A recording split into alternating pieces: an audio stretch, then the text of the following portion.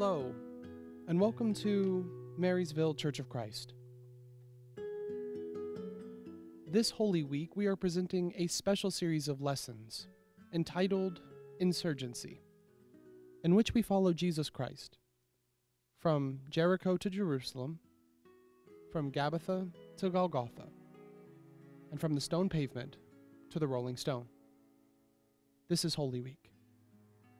We are glad you're doing it with us.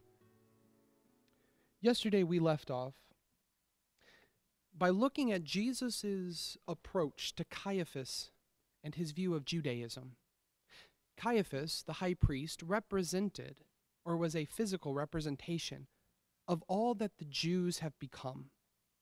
And yesterday we explored the reality that their religion had become so inextricably linked with their political ideology that they lost their allegiance to God and gave their allegiance to Caesar.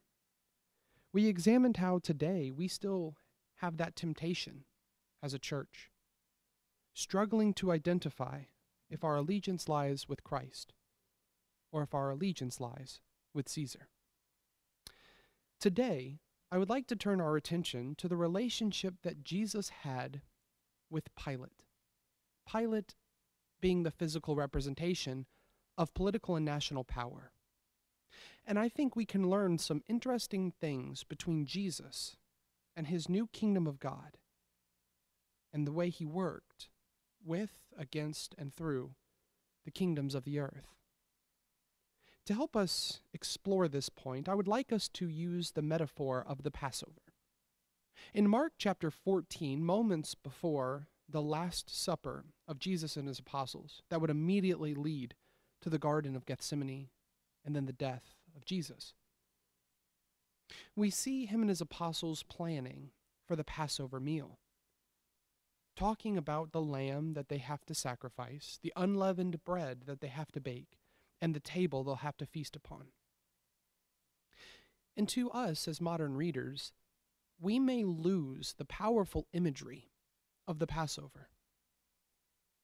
The Passover is linked to Exodus chapter 12, in which God, after 9 plagues, desperately tried to liberate his people from Egypt. And in a heartbreaking moment, he relents the power to the destroyer, who is going to come and steal, kill, and destroy, as Jesus said in John 10:10. And he's going to kill the firstborn of all the Egyptian families. But the way God differentiates his people from the kingdom of the earth is through a sacrificial offering of a lamb, with that sacrificed lamb's blood being painted on the doorframe. All throughout Egypt, everywhere you saw a blood-splattered door, it was an indicator that that person in there was a Hebrew. That person in there was a follower of God.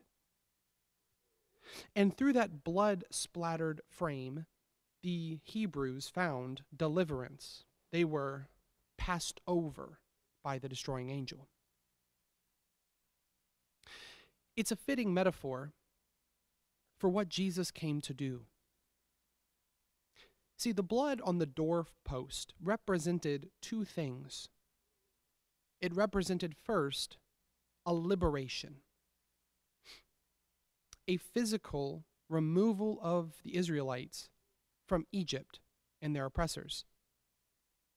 But it also represented a salvation. Whereas death would have been inevitable, this blood defended them from the destroyer. So too, as we explore the kingdom of God that Jesus was bringing about versus the kingdom of Rome that he found himself in, those 2 key ideas were evident on the cross. The blood splattered on the cross is the blood that we as Christians today choose to paint on our door frame. And this blood on our door frame is the liberation that indicates to us a differentiation from the world, a liberation from the kingdoms of this world, and the salvation that we have received through Jesus Christ. liberation and salvation through the blood of the Lamb. In the time of Moses, liberation would have seemed like an easy thought.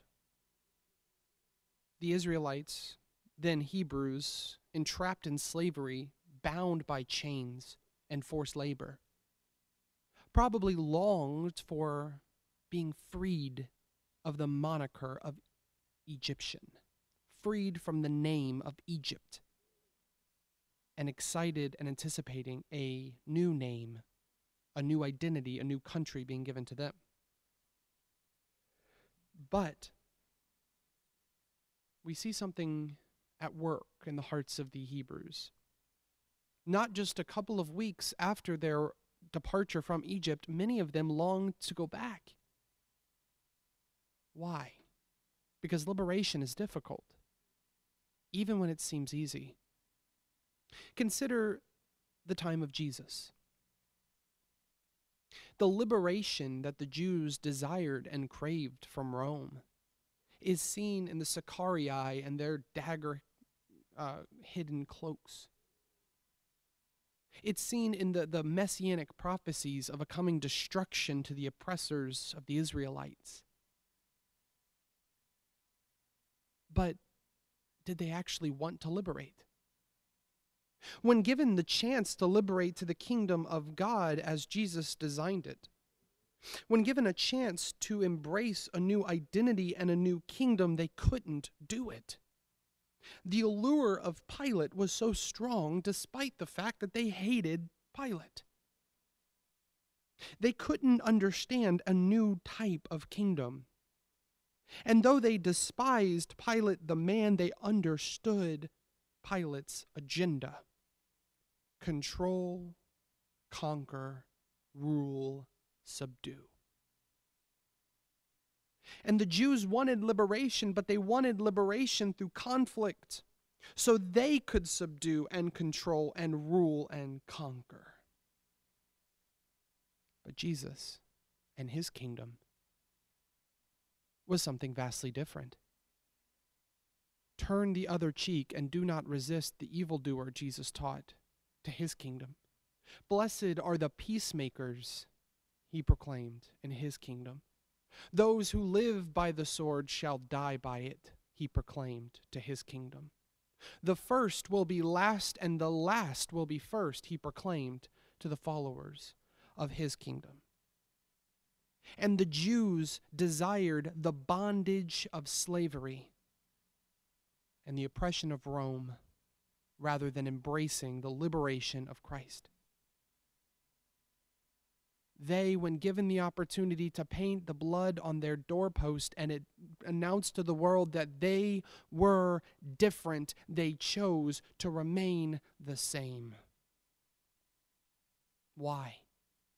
Why, when given the chance to finally achieve the liberation they've desired for centuries, did they turn their back on it? Because they didn't understand that liberation from the world doesn't mean a new kingdom of the world. It doesn't mean the process of the world. It means a turning away from the world. And that kind of liberation is dangerous. All the while that Jesus is teaching these things through the streets of Jerusalem, in the temple courts and elsewhere, Pilate's mansion is seen.